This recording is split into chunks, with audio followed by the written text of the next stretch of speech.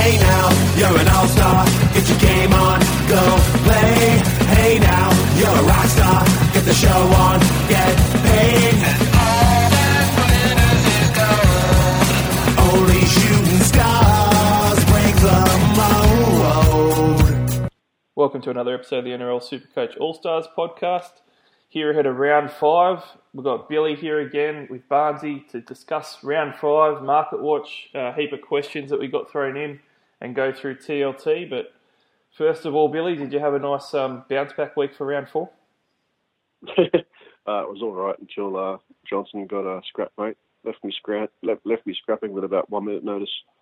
Yeah, I think a lot of people were in that boat. I was pretty fortunate to get close to 1,200, so I'm going in the right direction at least. And Serge's captain helped me again with his try scoring ability, but was hoping for a bit of a better score for him with the try, but that's all right. But let's rip in straight into this one, mate. We're going to go straight to the mailbag. Got some really good questions this week, guys. A lot of people, big trend this week in the questions that were thrown up for the podcast. We actually got a heap of people asking exactly the same questions, which works out really good because it probably means we can cover everybody's question because it's probably about half a dozen questions that everybody was asking. So let's start off with this first one, which we were asked by at least a dozen people, so I won't go through who asked it, but what to do with Shaun Lane? Is he a hold, sell, especially considering around 12? And along with that, how important is balancing the break-evens versus having a round 12 number? So I might kick off with this one, Billy, because I have a lot of thoughts on Shaun Lane, and I am an owner. So to me, I'm actually holding him at the moment. I know a lot of people are running to sell him. I'm going to go through some quick numbers pretty quickly. So in round 1 and 2, he had 73 and 71 points, obviously going along great. Round 3 wasn't as good at 42 points. But you can pretty much forgive that anyway as just sort of a lower score game for someone that needs some attack that didn't get any. And then obviously he had a horrid round 4 where he scored 36 points, which is well below standard, well below where we're expecting to be. From my point of view, there's a couple of key things that I'm looking at where I'm not really that worried. The first one is it's one bad game to me. So 36 points is a terrible week.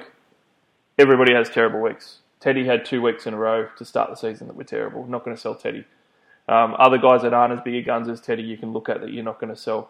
One bad week shouldn't say what a guy's going to be like for the rest of the season. That's the first point. Second point is his base has actually been 45, 45, 40, and then 34. So his base was a bit of an anomaly. His base is always low. Normally in the 40s you're going to expect his base to be. But it was extraordinarily low in that game. Again, it's a one-off game where it was terrible. Now, if Shaun Lane is scoring 30s the next couple of weeks, I'll change my view and I'll sell him.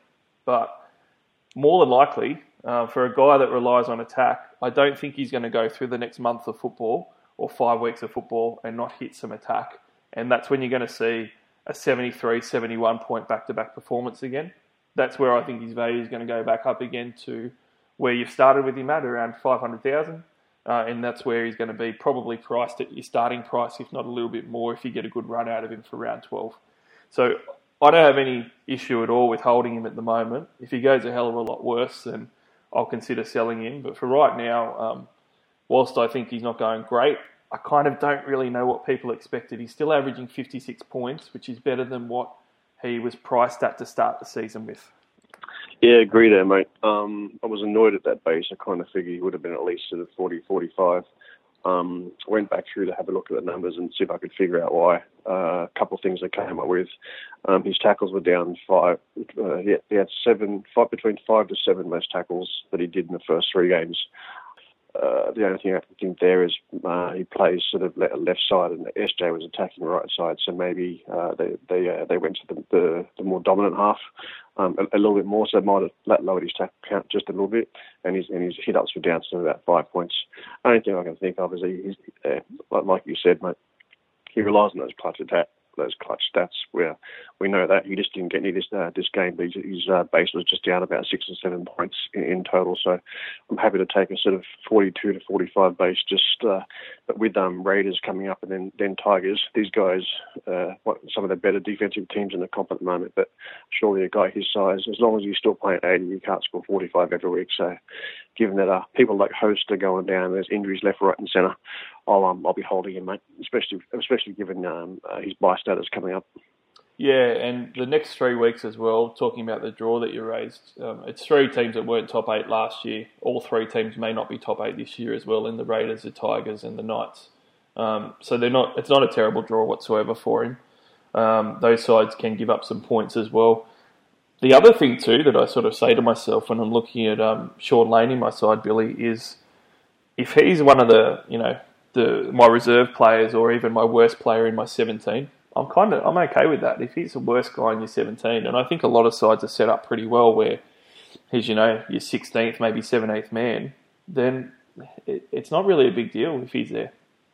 Yeah, the only thing you've got to think of is, you're right there. If he's the worst player in your team, you're doing all right. But if he's the worst player in your team and you're potentially going to punch a 40 and you could trade him for someone like Reece Martin, who's going to guarantee you that extra 20, 25 points in base and also covers round 12, I wouldn't begrudge anyone upgrading him as well, because the extra sort of 10 points per week between now and the round 12 that you get would completely offset any score that you get in round 12 anyway. But I can't see too many people having an absolutely dominant 17 at the moment, so he's probably a keep at least for another sort of couple of weeks and play him until you can upgrade the Host and the Fleglers and those sorts of blokes. But that's just my opinion. Yeah, that's a really good point as well, and that's probably where I'd say that even though I'm holding him and we're both saying I think that we probably want to hold him for a couple of weeks and hope he gets back on the straight and narrow, it's not a definitive answer for every team. I'm saying it because I reckon I've got half a dozen guys that I can trade out, and I've had guys like Nathan Brown and Moylan and other injured guys and all these dropped guys and all these cows that are starting to mature and needing to be cashed out. I've got so many options to trade out that I don't need to trade out a Sean Lane. But if you've got a team that's sitting pretty as far as not copping any injuries, and you don't have guys that you really need to cash out, or you don't have any way to get a good upgrade in this week or next, then I can understand you may be going, well, Sean Lane's probably my worst player, so he's someone to look at trading out there. Yeah, exactly. And if you need to free up some coin for the young Bulldogs kid, he's more than likely going to punch the same numbers anyway. So you could free up 300k, get the same score, and do an upgrade elsewhere. Maybe the only suggestion is go and have a look at Sean Lane's projected average, or whatever you think he's going to score between now and round 12. And if you decide to upgrade him instead to Powell or Reece Martin or whatever, add up what you think the average is going to be. And if you think the difference between the averages is greater than what sort of Lane would score significantly at round 12, then there's your decision. Yep. I'm going to raise one final point as well, which me and you did speak about a little while ago in our buy planning when we brought that up. When you're looking at the forwards as well, aside from what Billy just said, you probably also want to plan all the way to round 12 on which forwards you're intending on having, because I don't think that there's that many premium to, in between premium to average forward options that you're actually going to have in your team. So, when I'm looking at it, there's Kikau, Tapau, Surgis, Martin, and that's assuming Taumalola's out. That's probably the 4 definitive guns that are going to be playing in the forward pack, and it's only 4 for round 12. And Arrow's going to be out in Origin duty along with the other Origin guys, so you can't count them. So when you actually start to have a look at it, if you're planning your round 12 and you go and do that, there isn't that many top shelf forward options. And when you start to look at the mid-tier options, Sean Lane stacks up pretty well with those guys. And it would be a bit of a sideways trade maybe if you were trying to do one of those ones, because it's not really a definitive upgrade.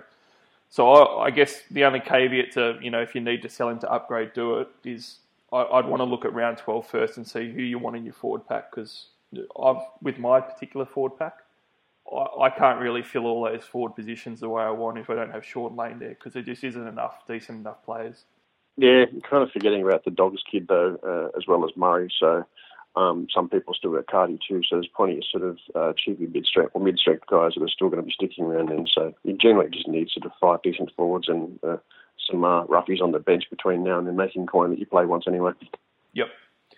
All right, so the second part of that question as well is probably a good one for you to tackle, Billy, because you're a good numbers man.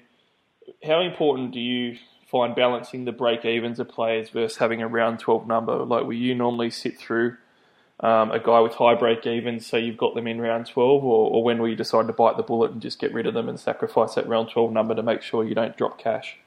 I'm all about maximising points as fast as I can and quick as I can, as well as maximising cash. But if it comes to a decision between cash over points, generally go to points, unless the cash is significant, like someone with a super crazy negative break even that isn't already priced, sort of 550, 600, who's going to lose it within 2 weeks before get a chance to play the bloke.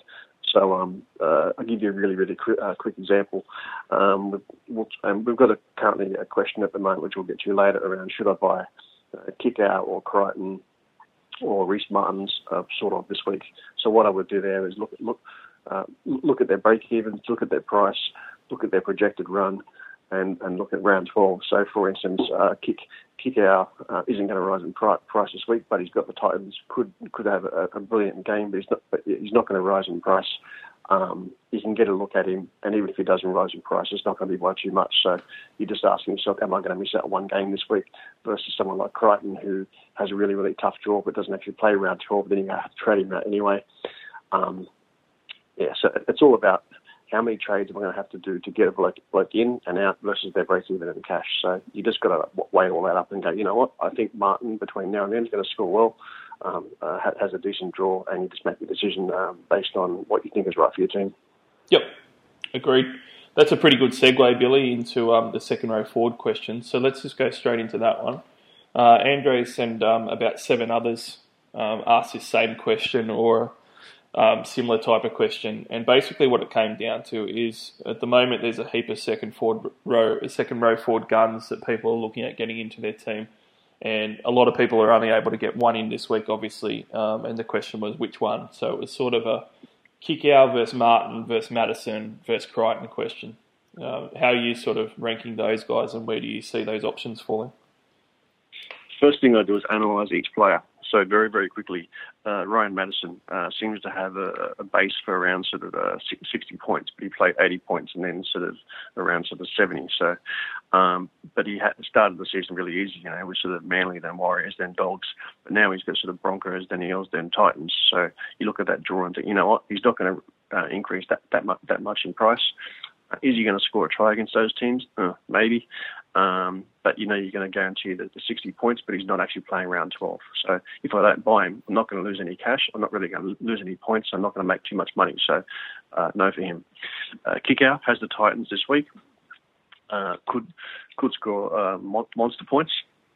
However, Titans generally leak on the other side of the field. Cleary hasn't exactly been in form at the moment. He's also not going to rise in price, but even if he does, he's not going to go too far away that you can't get him next week. So you can at least watch a bloke like that and see if he plays 80. So I would rank him higher at the moment. Then you go to Crichton, who has a really, really tough draw, has a negative break even. Cronk is back. If you think he's going to start scoring some tries, great pod. Given that his draw is Sharks Storm, I'd kind of stay away from him for now. Reece Martin, you got another week to look at him just to see if he's going to play 80 minutes. Playing in the middle, playing the edge, playing 80 minutes, kicking, super consistent. I give it 1 week and see if he's actually playing 80 minutes, and then purchase. So you look at those and then you rank those in order. I would rank it in order of sort of Martin, Kickout, Crichton, and Maddo. But then go and look at the cheapies that you need to get next week and go, all right, so how many of those do I need to get next week versus this week? All right, then based on that ranking or whatever you think is right for your team, pick those guys off from top to bottom. That's the approach that I would do. Yep. No, that's a very solid approach. I'm pretty similar as far as your rankings go. I probably got Kickout ahead of Martin. So probably for me it's Kickout, Martin, Crichton, Madison. Not too dissimilar to yours. I've got a bit of a soft spot for Kickout, and even though his break-even's 90, I think this is where it comes into balancing, like you were saying earlier, the points versus the money and the BEs. To me, if he scores an 80, and that means he's only, going to drop not much cash at all. You may as well get him in. And to me, I think that he's likely scoring 70 plus against the Titans. He looked like he was, that was his first game back on the weekend, and he looked really good in it. He scored 51 points, but in saying that, even the NRL came out and said that they should have gone upstairs to the bunker for that try, and it was probably going to be a try that was given. And if that's the case, it would have been a try and a line break, and he probably had a tackle bust in there as well. So he would have been looking at 80-odd points for the weekend had they gone up to the bunker then. I would expect that that's sort of the type of score that he might get against the Titans this week as well. Oh, yeah, absolutely. And the thing is, with Kikau, even if he plays 60 minutes, he's probably just as devastating as when he plays 80 because he just has that more of an impact type role.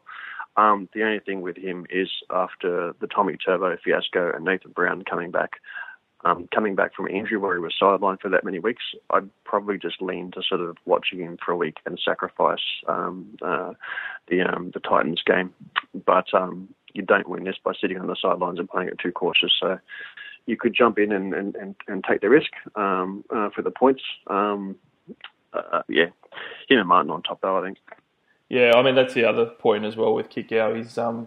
He's going to be owned by next to nobody. So if he does have a good game against the Titans, you're going to be one of the very few people that benefit from it as well, which is something that I actually like as well. He played 77 minutes on the weekend. So when he first came back from injury, that's a good sign. There was also some reports quoting Kikau saying he feels his knee is 100%. There's absolutely no issue with it at all. And it was not a serious knee injury. So I'm pretty much on board with Kikau. I can see people going with Martin like yourself though, Billy. I think Martin probably has the most upside. And I think, I know I don't have to talk you into that because you're a big Martin fan, but a goal-kicking second rower, very much in the mould of a Corey Parker type. He can easily be one of the best, if not the best forward in Supercoach at the moment if his role sticks and he's still playing 80 minutes and Dean Pay doesn't stuff around. So I think that we're both in agreement to Kikau and Martin are ahead of Madison and Crichton as far as the trade-in targets. Yeah, the only other thing to add there to think about is Titans are also ranked equal first for leaking points on a particular edge. Yep. Martin and Kikau both look like good options. The other thing that I always do with this as well, which I've said plenty of times before, is if I'm choosing between a heap of players and I think that they're all just as good as each other and I can't decide, grab the guys that are playing round 12. So to me, if I think Crichton, Madison, Martin and Kikau are all so good I can't separate them, then 2 out of those 4 play round 12, the other 2 don't. So grab those 2 if, all things being equal. Let's move on. So the next one, we had pretty much every Farah owner probably ask us what to do with Farah. He's got a high BE, doesn't play round 12, and a few people said, should I trade him to Cook, or if I have Cook, should I be trading him for buy cover? So Billy, all these Farah owners, they want to know what to do. He's got a high BE, he's obviously not playing the buy. What do you think Cook owners should do with him, and what do you think non-Cook owners should do with him? If you're a Cook owner, I would hold him only because the guy only needs to average one line break / try assist every 2 games to have that sort of 65-70 average. As long as he's playing 80 minutes, you're in pretty good hands. I think during if he starts playing the better teams, he'll just get more tackles in the middle. I wouldn't worry too much about Farah. Yes, he'll leak a bit of coin, but he'll sort of bounce back again. The only reason you would need to be concerned about him is if Benji's back in the side, but I wouldn't worry about that just now. For non-Cook owners, I'd be selling him now for Cook, knowing that you've obviously got to get Cook at some point for get those guaranteed ceiling points. And you never know when sort of Reynolds is going to go back to the bench or Benji's going to come back. So given that he has a high break, even for non-Cook owners, I'd sort of use him as that springboard now. Yeah, I tend to agree 100%. That's what I'd be doing. And I have to think that if you bought Farah, you kind of had it in the back of your mind that you might be selling him quickly. I know that a few people, including some of the people that are asking this question, said that they were going to get him in to see if he could keep going and for a quick cash grab. And it's sort of, if it didn't work out, they'd make $100,000 and they just move him on and trade him to Cook or trade him to someone else as a downgrade and use that money elsewhere. He's made about $75,000, so didn't quite get you $100,000 because he's had 48 to 57 points the last 2 weeks, but he's made $75,000, so it's not the worst money making just to trade him out, especially to get him to a Cook. I'd be doing that for sure. So let's move on to the next one. So this one, instead of a hooker question and second row question, we're on to the fullbacks now. And again, pretty much half our listeners, I reckon, asked us this one. Fullback options for Turbo. So obviously, so many people got Turbo in and got burnt by him. And people are looking at Teddy versus RTS versus Gutho versus Ponga. And I'll start off with this one, Billy, with a real short answer. If Teddy's in the conversation as not being in your team, he's got to be far and away the number one option out of all those guys for fullback, especially coming straight for Turbo. It's about the cheapest you'll get him. Now that you missed out at the beginning of the season, may as well just negate him and get him in. Yeah, and he's one of those ones too, right, where if you just keep putting it off, you're going to get yourself towards Origin and then just not be able to do it because it's only going to get a few games out of him and you're not going to want to do that. And in the meantime, you'll miss out on a lot of points, I reckon. Yeah, the thing with people like Teddy and Turbo, they can punch out a 20 or 30 and everyone can laugh at all the owners and say, oh, suck shit, you know.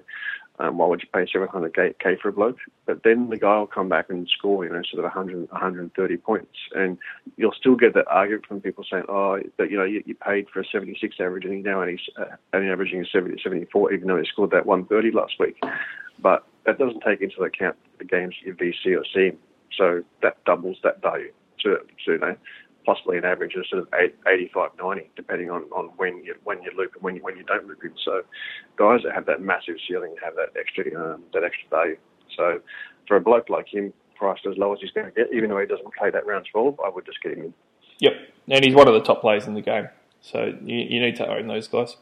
Some of those listeners that asked that question already had Teddy. So assuming they do, for me, I'd be getting Ponga in. So Ponga, excluding Teddy, Ponga's the cheapest he's probably going to be.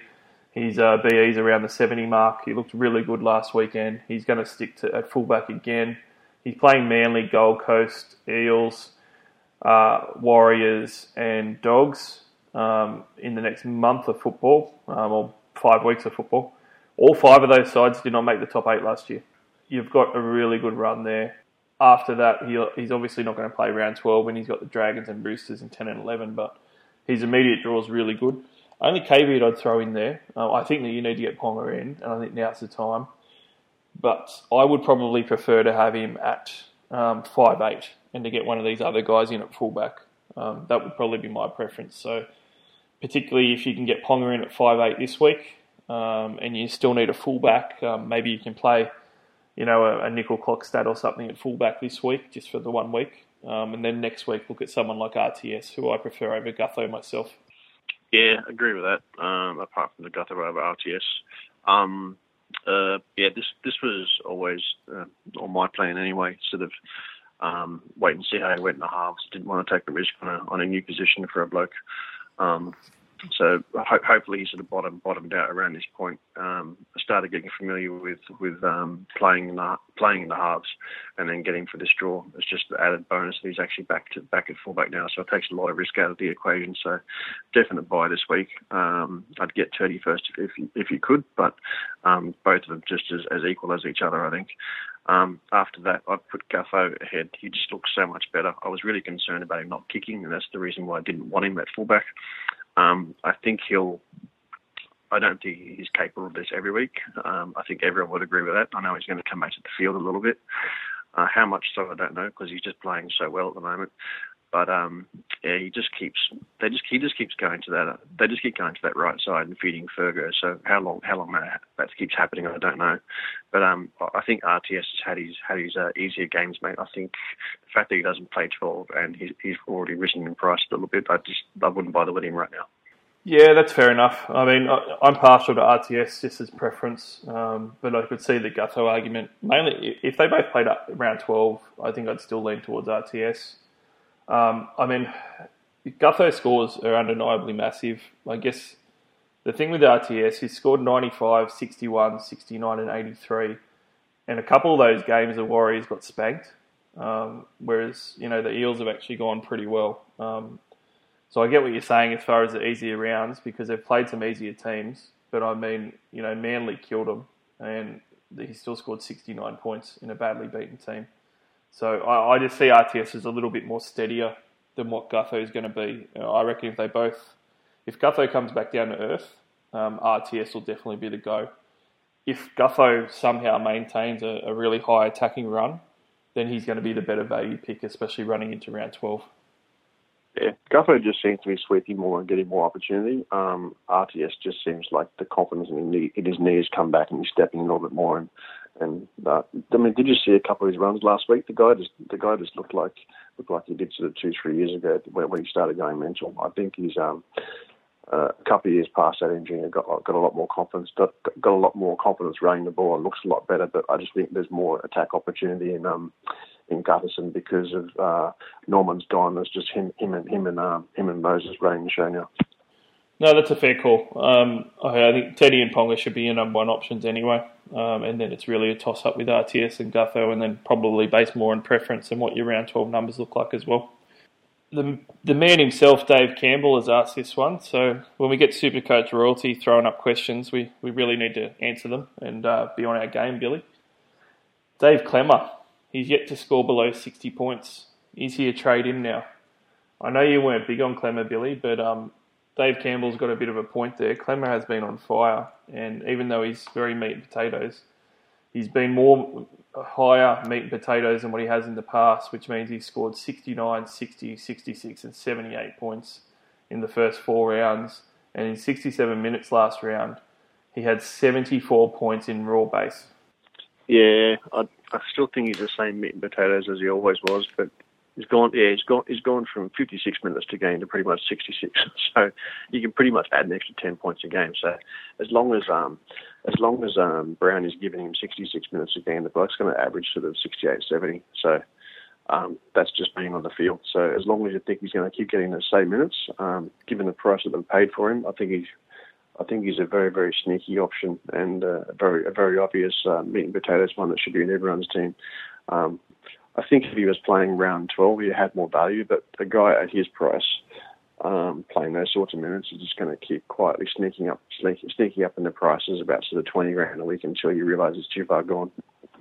Yeah, he looks like he's a really good option this year. I guess the only devil's advocate I'll throw in there is, in a vacuum, when you look at Dave Clemmer, he looks like a phenomenal trading target, especially as a front row forward. And it just looks like an easy answer just to get him in 66 minutes a game. He's going to definitely give you 60 plus points and even higher. The only thing is that you can't fit all these guys in your team. So when you start going through your shopping list, if you put everybody, including the Dave Clemmers of the world, on your list, you're going to end up with more forwards than what you have space for. So you have to make some hard cuts. And it doesn't mean that those guys aren't good. It just means that you can't fit everyone. So for example, for me, I'm targeting Kickout. I like Kickout's upside to give me 100 points potentially when he scores a try and just goes ballistic. He also plays round 12. He's the same price as Dave Clemmer is, pretty much identical. So when it comes down to it, it's really, Dave Clemmer versus your other options. Yeah, agree, mate. As good as Clemmer's going at the moment, he's going to average sort of 68, 70 for you. But someone like Kiko at the same price is going to have those clutch attack potential. So, as long as you think someone like Kiko isn't going to punch a 35 or a 45 or a 50 at some point, because Clemmer ain't going to punch those numbers. So, for every sort of 40 that Kiko punches, he's going to have to punch a 90 in order to maintain status quo with Clemmer, who's just going to give a 65 every week. But yeah, it's really down to personal preference, isn't it? Clemmer's a great option. If you want to go for it, go for it. I'm sure he's going to be less owned than some of the more fancied options. Let's move on to the cows questions, because we had a heap of cows questions. Let's break it up. One of the first cow questions we had was everyone's eyeing off CHT at the Warriors, obviously. He's looked pretty good early on. They're going to need to trade him in after this round before he hits his rises. Would you be trading out Dylan Brown or trading out Kieran to get CHT in? I'd be trading out Kieran. The reason is because if CHT is going that well at the moment, who's he going to keep out of the lineup? Kieran. He's going to keep it. Yeah, he's going to keep out the bloke that he replaced. So I would back yourself if you're going to get him in. I'd cut the bloke that he's getting rid of, because otherwise you're cutting. You're sort of handcuffing yourself there a little bit.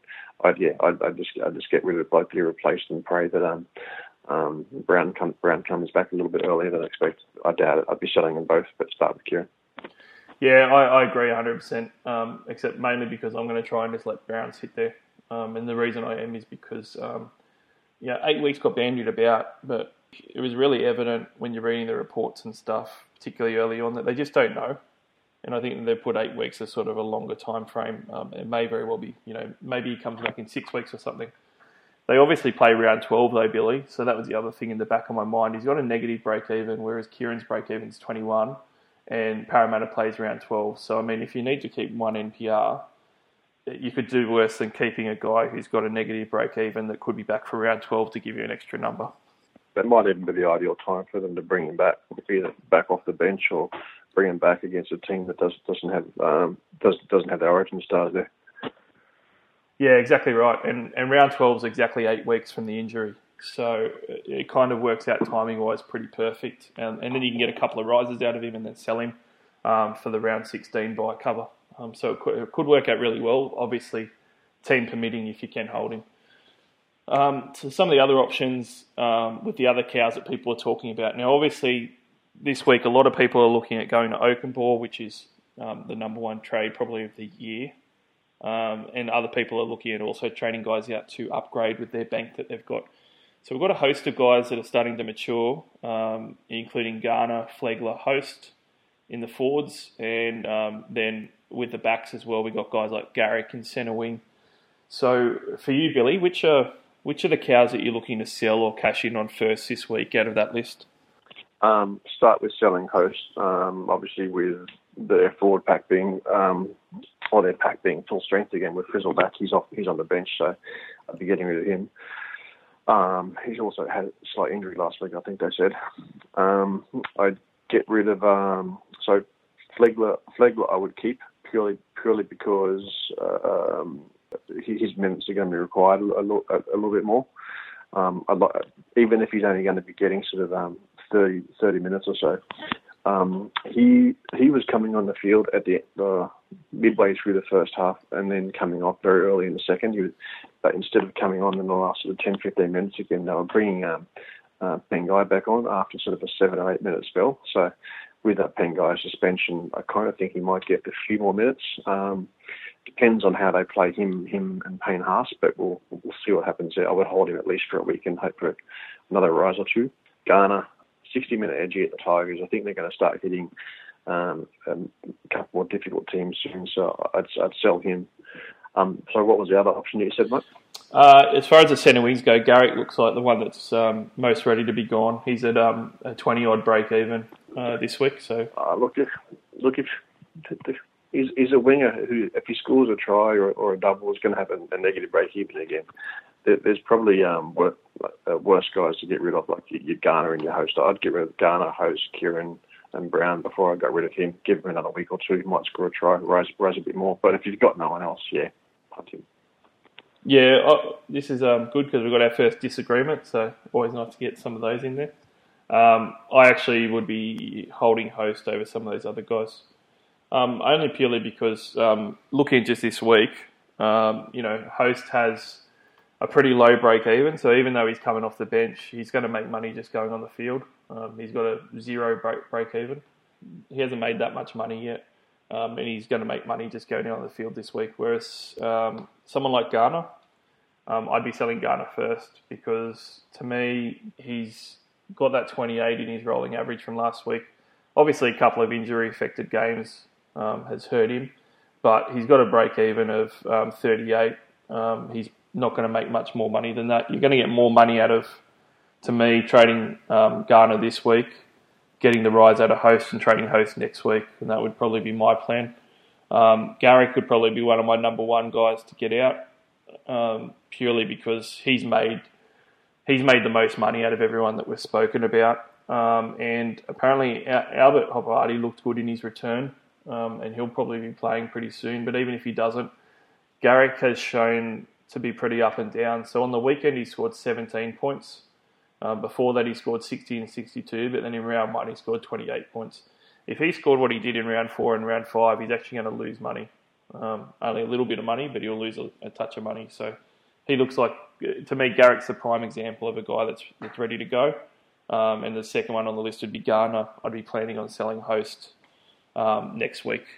Yeah, the only thing with Host is he's got a PPM of 0.57. The guy's pretty ordinary. So coming off the bench, even if he played sort of 40 minutes, he's going to score like 20, 25. I mean, he was scoring 25 off 60 and 70 minutes in round 2 and round 4. So to make sort of an extra $5,000, I'd just go. Yeah, I mean, to me, it's either make $5,000 or lose $5,000. I don't really care whether I've got Host or Garrick, because I'm not going to play either of them. So I'd rather just take the free $5,000 because it's not going to make any difference. But every team's going to be different. I think that all those guys are fine sells, though. You would agree that pretty much all of them, even Flegler, like if you don't have any of the other guys, it's fine to sell Flegler to get an upgrade or a downgrade to an Oakenball. Yeah, I'd even sell McKaylee, whatever his name is, from the Tigers. I only made $20,000 off him, but I'm happy to cut that before Flegler. Yeah, that kind of edges our way into another question in regards to this. I mean, for you, obviously, someone like McKaylee is someone who hasn't made their money. So I'm always loath to spend a trade on someone that's almost still bottom dollar, as opposed to the other guys, because I just feel like they've just got to get the minutes at some point, and then they're going to make a lot more money a lot faster than these other guys that have already made 70, 80 grand. Are you a little bit against, or do you take into consideration, if someone's near bottom dollar like McKaylee, to try and hold on to them and sell other guys instead? Yeah, a guy like McKaylee, he wasn't even listed in a team. So if a guy's not listed in the 17 or is listed as a reserve, he's not going to make much coin. So rather than wait, sort of 4 or 5 weeks for him to be named again, and then start making coin, as far as I'm concerned, that's too late. The season's already over. I would much rather sort of take the approach that I'm wasting a trade now in order to make money really quickly. So regardless of the fact that he's only made sort of 20, whatever it is, I would much rather sell into someone that's going to make coin really quickly and say, you know what, I burnt a trade, but so what? It's such a vanilla season. You'll still have trades left at the end of it anyway. So, I'm happy to burn one. Would you sell him over Flegler and Garner? No, because I think with TPJ gone, that Flegler gets 30 minutes, not 15 or 20. Yeah, I guess it is also very team specific. It depends on which guys you have. For me, when you've got guys like McKaylee, if you don't have to sell them, then leave them. Sell the guys that are going to lose your cash. He's not going to lose cash, but if you don't have any guys to say sell to an Oakenball, then you've got to get in Oakenball. So get rid of McKaylee. So let's move on, Billy, to our market watch and TLT. So the first game of the round, we've got the Brisbane Broncos versus the West Tigers up at Suncorp Stadium. The key news for the Broncos, James Roberts and Payne Haas aren't in the team, but they are on the extended bench with Haas in jersey 18 and James Roberts in jersey 20. So both of those guys could come into the side. Pat Carrigan is named in jersey 17. You would imagine he's probably the guy that's going to drop out for Haas if Haas comes in. And Katoni Staggs is in the centre spot still. On their other side with the Tigers, they've got Russell Packer starting, dropping Ben Madaleno back to the bench, and Josh Aloiai is actually starting at lock with Elijah Taylor dropped to the reserves, which is quite surprising. But let's stick with the Broncos first. TPJ's out, which we didn't mention. David Fifita starting in jersey 13. Whilst that's great, he'll be leaving in 2 weeks, so I don't really think he's going to be an option to look at. Joe O is probably one for us to touch on, though. He's been pretty heavily sold the last couple of weeks. I really can't see any reason to be holding on to him. I would be selling him this week, even with TPJ out. He's a guy that we just sort of got wrong if you thought he was going to go well. Yeah, I agree with that one, mate. I was never for him unless he's playing lock, and unless there's a last minute. If you still own Joe O, I'd probably hold him to see if there's a last minute shuffle. If he goes to lock and David Fifita goes to edge or bench again, I'd hold him for a week. But otherwise, I wouldn't hold my breath, mate. Just get rid of him. Lodge seems to be getting the minutes there, and TPJ has been getting big minutes too. Yeah, that's right. So on the other side of the fence, the Tigers, They don't have too many changes, but a couple of guys in their forward pack that have been going great guns. Ryan Madison, we spoke about a little bit. Just to touch on him, just to give him a little bit of a rap because he deserves one. He's been very consistent. He scored 80 points on the weekend, and he was actually off with a HIA as well, so he only played 72 minutes in a golden point game. So that was a very, very solid effort. 57 of that was in base. The weeks before, he scored 71, 54 and 67 points. So he got his first try on the weekend as well, but taking that week out, he's still averaging really, really well. And he's been at just under 68 points a game for the year so far. So 550k, anyone that started with him will be really happy. And I can see why teams are looking at trading him in for this week as well. Yeah, I can see the appeal. That try didn't have a line break as well. It was off kick, so even if you take the try off, he's still punched 63 in 72 minutes minus that HIA, so more like a sort of 86, 87 type score it would have been.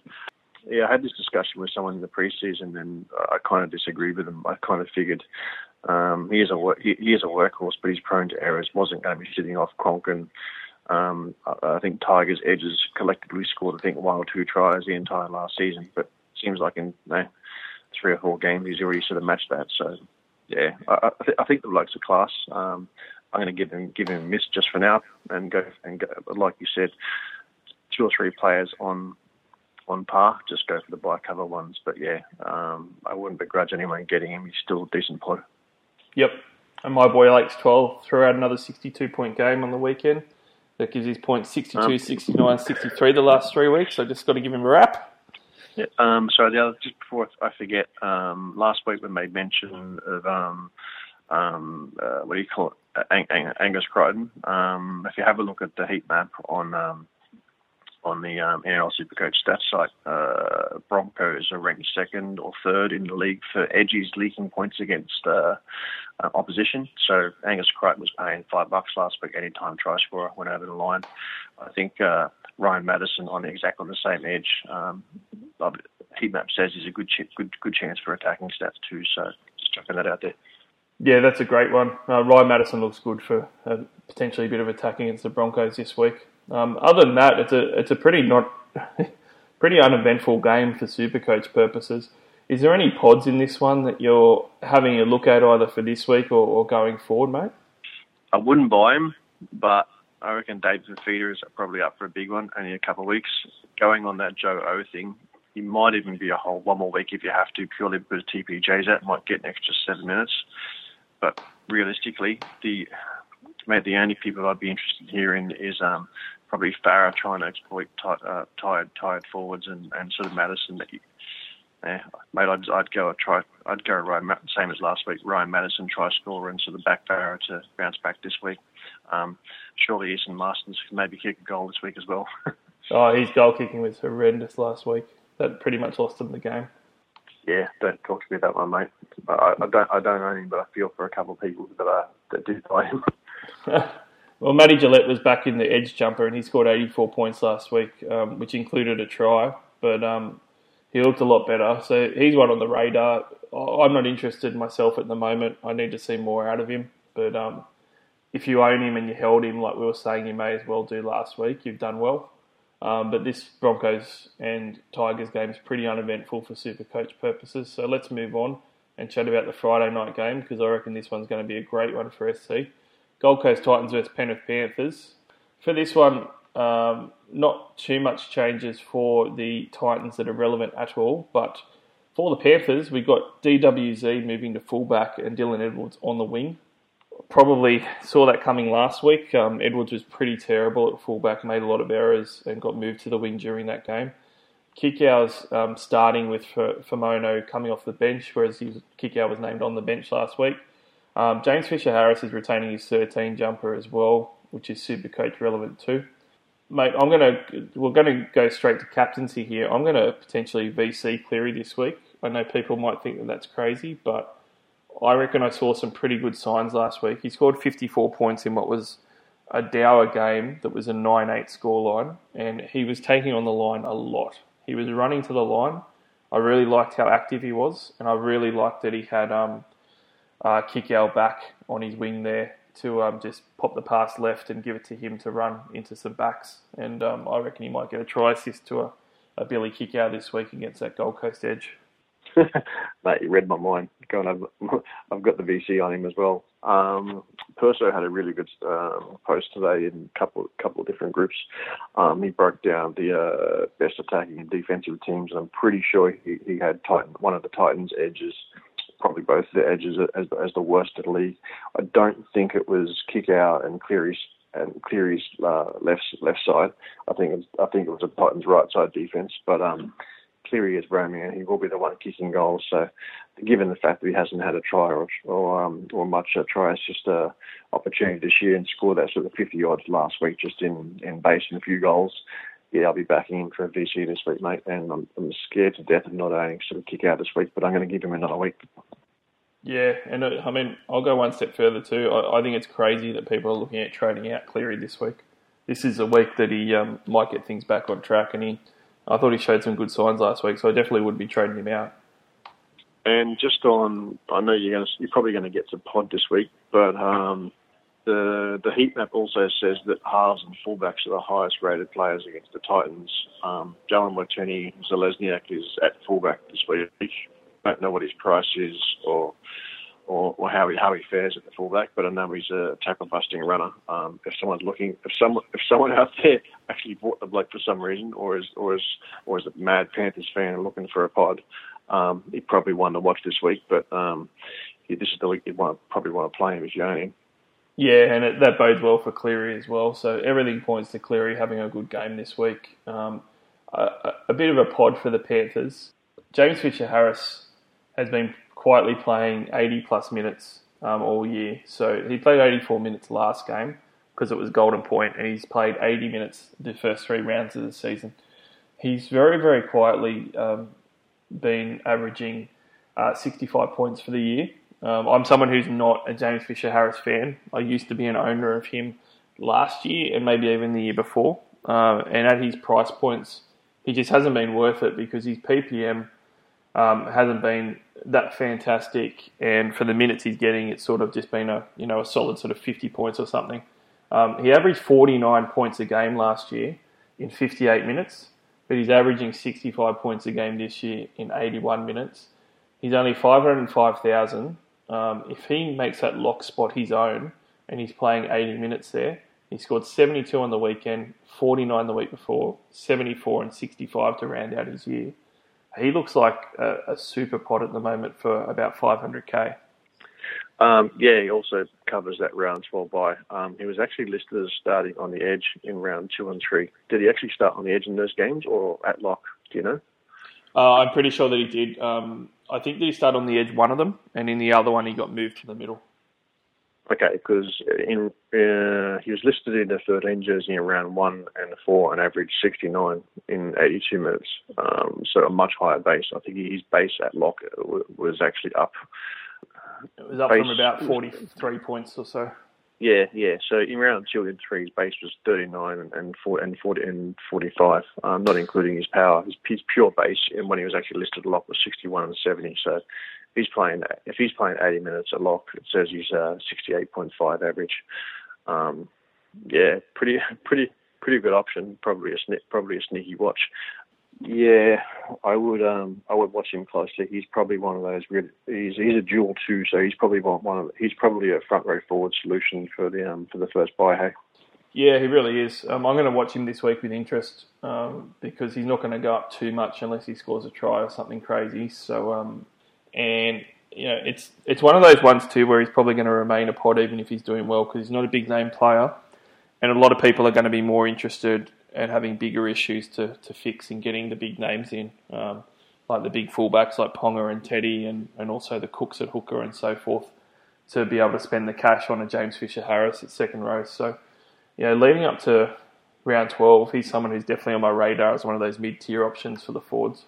So for the Titans side, I brought in Cardi last week, and I obviously wasn't pleased. It wasn't a great party, but I got to have a few beers and chat to people type of party, so it wasn't the worst in the world. But 34 points, obviously not a good Supercoach score, but He's still went up some cash, and he's still only got a BE of 6 this week. So everyone that's really disappointed and thought it was the worst party in the world to get into last week, I'd say, sort of what did you expect? He can always throw out a 30-something point game, but he's also got the upside, and he also played 80 minutes, which is the main thing. So he's retained his jersey, number 12 jersey again this week, starting on the edge. So he's going to get 80 minutes again. And one of the things this week as well is he's playing his old club, the Panthers. So, Cardi's a pretty... he's not a very fiery character. I think it takes a lot to get him really up for a match, but if he's going to get up for one, it's probably going to be this week against the Penrith Panthers. Yeah, I was really disappointed with that effort. Did exactly what he thought we would, play 80 minutes. I just kind of thought, A, he was actually going to be playing on the right side. Didn't realise it was the left. he's not as effective there. And B, he just... How many missed... Went back to his usual sort of five missed tackles. Just seemed like he had a couple of errors, like just trying to offload too much.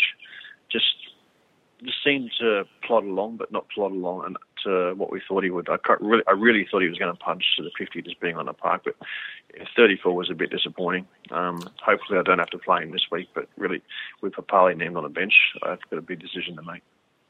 Yeah, I was actually looking at him being my worst player in my 17 this week, purely because he was playing the Panthers. And there was a bit of a silver lining with his numbers, to be honest.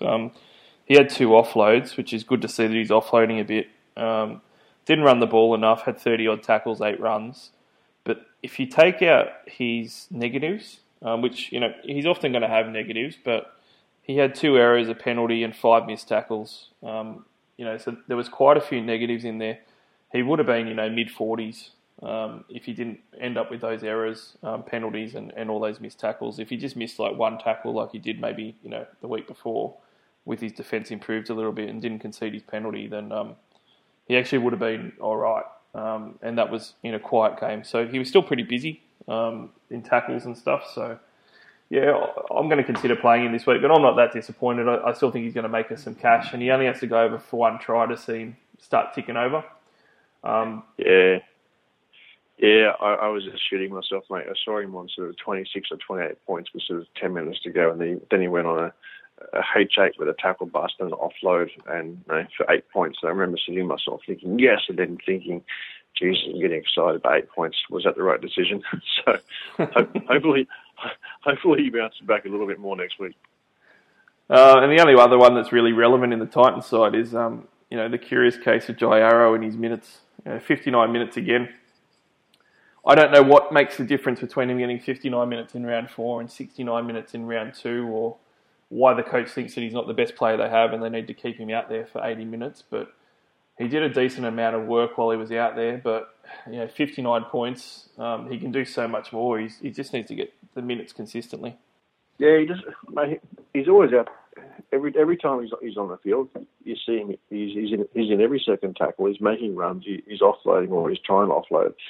It's the difference between the 59 score and the 79 score is him just getting an extra tackle bust and one of those offloads away and putting someone in the gap. That's all it is. So disappointed with his 45 or 57 minutes the previous week, but 59 or 59. If that's the worst you're gonna get from a bloke when he's actually priced around that, I wouldn't be too concerned. The only thing I'd be concerned about is when you do and don't have the C on him, because if you're going to punch sort of 60 or 160, you want to make sure you're sort of on the 160, don't you? I'm pretty loath to put the C on him. I think that he's a great option, and I love having him in my side, but I'm going to hold the C off for now because I just don't know what Brennan's going to do with the minutes and how that's going to work out with his numbers. It's a bit too up and down at the moment, but love having him. I reckon the Panthers are going to do a bit of a number on the Titans this week, Billy. You mentioned that their edge defence isn't the greatest, and it's not, and you mentioned that halfbacks can carve them up, and Nathan Cleary is a good halfback that can do that. I'm going to go with a 13-plus win to the Panthers, and Cleary and Kikau to carve up in this one. Yeah, I'm with you there. I'm not sure if Kikau's going to go over the line, but he'll look dangerous the whole game, and yeah, I'm backing Cleary to bounce back here. Let's just hope it's not Maloney doing all the tries and tries. Yeah, exactly. The next one we got the Cowboys versus the Melbourne Storm. Jarvid Bowen's out for the Cowboys. Ben Hampton moves to the wing, and Anari Tuala plays his first game this year in the centres. For the Storm, they've actually got Vunivalu out, suspended for a week after that pretty bad leg twist that he did in last week's game. Addo-Carr's actually returning on the other wing after being out last week, so not a huge amount of changes. For the Cows, I've been pretty down on the Cows this year. I was hoping to see something from Cohen Hess last week, but I didn't really see enough. Is there any Cows that you're sort of looking at the moment at all? Not really, especially versus the Storm, mate. I wouldn't back anyone versus the Storm. I didn't even see the Dogs doing anything last week, but they were a surprise. I think Cowboys will pick up a little bit this week, knowing that they're playing at home, they're playing against the Storm. If the Dogs can do it, they can do it. But I'll tell you what, out of that whole pack, I'm not going to back any one of them at all, mate. Maybe Morgan sort of picks his butt up and says, I'm going to leave this team, but I wouldn't be buying him. I'd just be one of those owners sort of praying that he's going on that run that he's on. Yeah, Morgan deserves a shout. He had a bad game, 24 points in round 2, but aside from that, he scored 74 on the weekend and had 61 in round 3 and 72 in round 1. And he's actually been quietly very good. 58-point average is sort of around about what he did before last year, where he's all 59s for 3s in a row. So he's been very consistent outside of last year. But if you take out that dud game, he's actually averaged about 68 points. He's been quite a good start purchase for a lot of guys. He's got a BE of 10. He's playing up there, so he might do well. But I'm definitely not looking at buying him, but owners should feel pretty comfortable with him at the moment. They've got a pretty good return. On the Storm side, we actually had a question that we didn't get to, and we may as well talk about it now. Jerome Hughes started off on fire and looked like a really astute option at sort of 460k. 74 points in round 1. Had a couple of solid 47-point outings, but then on the weekend he had his lowest score of 40 against the Bulldogs, which wasn't really expected. And a few people are looking at what they should do with Jerome Hughes, and it's a bit of a tough one. Would you be looking at moving him on and just biting the bullet and saying he's not going to give us the scores that he needs to, and maybe an RTS or Gutho is better just to throw back there instead? Or if you got him in your side, would you persist with him, particularly playing the Cowboys this week? Yeah, Cowboy fullbacks playing against the Cowboys are ranked 15th in the league, so there's a stat for you as well. So I know it's a Storm, but yeah, I'd probably use him as a platform before he decreased in cash too much. But look, if it's not if you don't have to play a bum winger, if you got rid of him, I would upgrade him. If you're going to have to play someone that's potentially going to give you a 20 or 120 score, I would hold him just for this week, take a potential price drop and take the risk against him versus the Cows, because they're pretty bloody ordinary at the moment. I wouldn't pay too much attention to the heat map just this week, because that's based off last year where they just had a really good forward pack. Didn't take into account that Tomalolo wasn't there. Didn't take into account that back line. I would play him just one more week, but if you can cover him, I'd sort of neck him this week. Yeah, I'd be eyeing off selling him as well. It looked like it was something that was going to work out initially, but I think that you need to bite the bullet because there's too many other better options and people like Gutho. Aside from that, these are two teams that don't have very many highly owned players between them. Aside from the number one guy between these two teams owned, which is Cameron Munster. We've spoken about him a lot. I'm not going to get into it again. Me and you said that he was going to have a good game last week, even though we didn't see him as being a great option in the long term. And he had that great game, 88 points against the Bulldogs. He's more than likely, since we said last week he's not going to be a good option, he's probably going to ton up this week and have a 2-week average of 100 points, Billy. Yeah, probably, but I'm not interested in him, mate. He could go well again this week. If you started with him, you're an absolute machine. But I just don't want to back him for 3 tries just a week. Yeah. So, Billy, we thought that the Storm were going to absolutely towel up the Bulldogs. I saw a post with a few of my mates. They said, apparently someone went to the TAB and put on a $6,000 bet for the Storm to win 51 plus.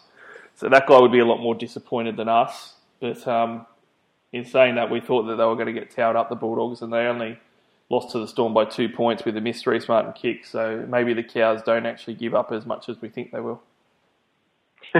Yeah, maybe not, but that was a resurgent Bulldogs, mate. I don't see the same type of Cows turning up. But no one saw the Dogs coming at 6-1 last week either. So, yeah, look, mate, the one thing going for the Cows is they're in North Queensland, so see what happens. Yeah, I reckon the Storm will win, but I think it might only be like a 12-point win, 14-point win type of thing. Might be one of those ones where they just pull away with too much class at the end.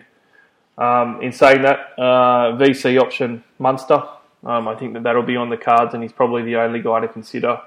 I probably wouldn't even consider Smith or maybe VC Smith, but those are probably the only two considerations for the C or VC this week.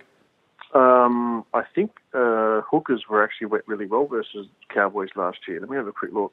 I thought they were ranked pretty well. Yeah, they were, mate. Hookers were ranked number 1 versus the Cowboys last year. I would actually do Smith over, probably because of the size of their forward pack and the fact they roll through the middle so much. I reckon Smith gets a crap load of tackles. It's not as a high-scoring game as you think, but he's kicked a few goals and maybe chucks someone over. I reckon Smith goes for a sort of 80-84 type score this week.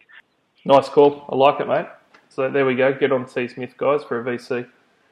The next game of the round is the Rabbitohs versus the Warriors. This one they're actually playing at the Sunshine Coast. So the big changes are Greg Inglis is off again. He's actually been given the week off by the Rabbitohs to sort of sort his injuries out and have some personal time. And the big news from that is the great man Cole Turner, one of the guys that I've not seen someone look so bad, get persisted with so often, who also gets concussed every second week, get that many chances in first grade. I thought we'd seen the last of Cole Turner, and he's back again. Not only that, Wayne Bennett has named him in the centres, which I find absolutely unbelievable. Aside from that, the Rabbits have got Liam Knight returning from suspension, playing off the bench. And for the Warriors, they've got Lasoni returning to the bench from suspension. The big news, though, for the Warriors is Adam Blair starting in the back row. He was on the bench last week. And Isaiah Papali'i is moving back to the bench with Burr retaining his 13 jumper. I don't know which crazy coach move we need to talk about first here, but let's just start with the first team listed here, the Rabbits. Cole Turner at centre. What is Wayne Bennett thinking with that? Oh, I don't know, mate. Maybe he just looked at Burns' form and figured, you know what, the bigger the better. Just chuck someone with a bit of shoulder size and see what he can do. I don't know. Maybe he just wants a better tackler next to Allen just to protect that side. Who knows? I haven't seen enough of Allen to know what he's like defensively. It is the Warriors, but Warriors do attack the edges. I honestly don't know what Bennett's thinking there, but I'm sure he's got his reasons, mate. He's a better coach than I am. Yeah, he's a better coach than both of us, but gee, some of these decisions you've got to question. A guy in focus for this game, Cody Walker. We talked about him last week. He scored a solid 64. He's now got a 3-round average. 3-round scoring of 64, 86, 72. And the Warriors are the type of side that he could absolutely carve up. 595k. I looked at him as an option last week, couldn't do it. If you own him, I reckon this is a game that he might get his first ton of the year. I don't think so. I reckon the Warriors, looking at their heat map, mate, the Warriors are that bad. Their points are spread all over the park. They have centres doing try assists to wingers and forwards and hookers going through the middle. I think this is probably going to be the lowest scoring game for Walker all year, given the fact that he's not a goal kicking half, and the Warriors spread their points all over every other team. Mate, I'd be excited if I owned Walker this week. But speaking about excited with guns, Damien Cook's got a big break even, so it's good for us non-Cook owners. He's got 109, and he scored 66 points last week. This is probably the week where he breaks out the non-owners' hearts and he puts up his first real big ton. So far this year, he's got his 96 points in round 2. But if you take that out, he's actually only got 60 points average between his other 3 games with a 55, 54 and 66 last weekend. So he's not doing fantastic. He's doing pretty much what we want him to do aside from that round 2 game. Can you see him busting out this week against that Warriors pack though and just carving up a little bit? No, I think he does well against slightly better teams where sort of they roll forward, and when there's a fast play the ball, he gets a couple of line breaks. A team like the Warriors, mate, I reckon he just shoots it out the back a bit more. There's a few more tries, maybe on both teams. a lot less time doing tackles and hit ups. There's a few more breaks in play, so I reckon those few minutes kind of hurt his tackle count a little bit. He's a captain option this week because it is the Warriors and you never know what's going to happen, but I just think the point spread is going to be too much. I might go someone a bit later in the weekend and hope Cook sort of gets to 70. Yeah, as a non-owner, if he sort of gets around his average, he's going to be around 650k next week. He's going to have a reasonable break-even still, so he could be even 620 odd in 2 weeks' time, and that might be the bottom price and the time that you have to buy him if you're going to buy him before Origin. Yeah, the only thing is, if you're looking at Cook's break-even and you don't own him and you want to see his price drop a bit, think of it this way: who do you have to play in his place? Because what are the chances that your current hooker is going to score 45 or 50? And even if Cook only scores 65, 70, that's 20 points more than your other hooker, and you're doing that to save maybe 20 grand. What if he does turn up? Worst case scenario, he's going to score 50, 55, 60. So probably Cook and Ponga are the two big attacking weapons that people are looking at trading in pretty soon. You can obviously, most coaches are only going to be able to choose one of those guys. I mean, for this week, would you go with Cook or Ponga if those were the two gun guys that you're choosing between? Oh, I'd be going Ponga this week, absolutely. Slightly better break even at home and kicking goals. He's a dominant playmaker and is going to make those plays from back. Cook, I fear, may only score sort of 55 this week and a few tackles and a few runs because the rest of the team does the job.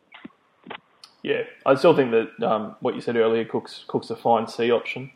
The worst case is going to be you get 55 points, but I do think he's got the upside to sort of do 70, 80, even 90 points this week if they really run right.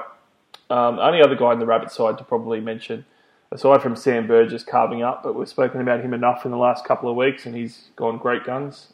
Corey Allen, a few people were trading him in last week and with good reason. He didn't go very well, only 28 points. Having said that, he's got a minus 11 BE this week, so if you missed out on him last week, you can certainly get him in this week. But obviously Oakenbore's ahead of him, Billy, for this week's trade-ins. But if you already had Oakenbore, would you grab Allen for a cash grab, or is he a guy that you'd let pass by? If I didn't own him, I would let him pass by. His base is very, very, very ordinary. The only person I would be interested in for this team as a pod this week would be Alex Johnson, mate. Fullbacks versus the Warriors. I've got no interest in buying Allen right now, given all the other options available. Yeah, that's fair enough. I'm probably going to let Allen slide as well myself. On the Warriors side of things, probably the big guns in this one. Well, first of all, let's talk about the big move from this coach. So Stephen Kearney's decided that Burr is going to retain the 13 jumper and Papa Lee is going to go back to the bench. So for Burr owners, that's phenomenal news. Coming into round one, it looked like that you might have only got 1 or 2 weeks out of him. And, then he was going to be back to the bench and you're going to have to sell him pretty quickly. And anyone that has him now would just be elated. He's going great. But on the other side of things, for Papa Lee, he's going to really start leaking some cash and having some hard decisions for the owners in the next couple of weeks if he can't get out of that jersey 15 anytime soon. Mate, I'm the most bitter of all owners because I got both. I dead set thought I outsmarted every super coach thinking, you know what, I'll just get Lachlan Burr and play him for round one, maybe round two, and as soon as he's benched, then I'll play Isaiah Papali. That way, either way, I make coin. I get points in the first couple of rounds, and then I get Papali's 1% pod scores in round 3, 4, and 5, and 6, and God knows when, and cash Burr in. What I wasn't planning on was the coach to start Burr and bring him off after 30 minutes, then bring Papali in for the last 30 minutes. Mate, I've got 2 players that I'm freaking stuck with. Well, Burr actually played the most minutes he's played all year on the weekend.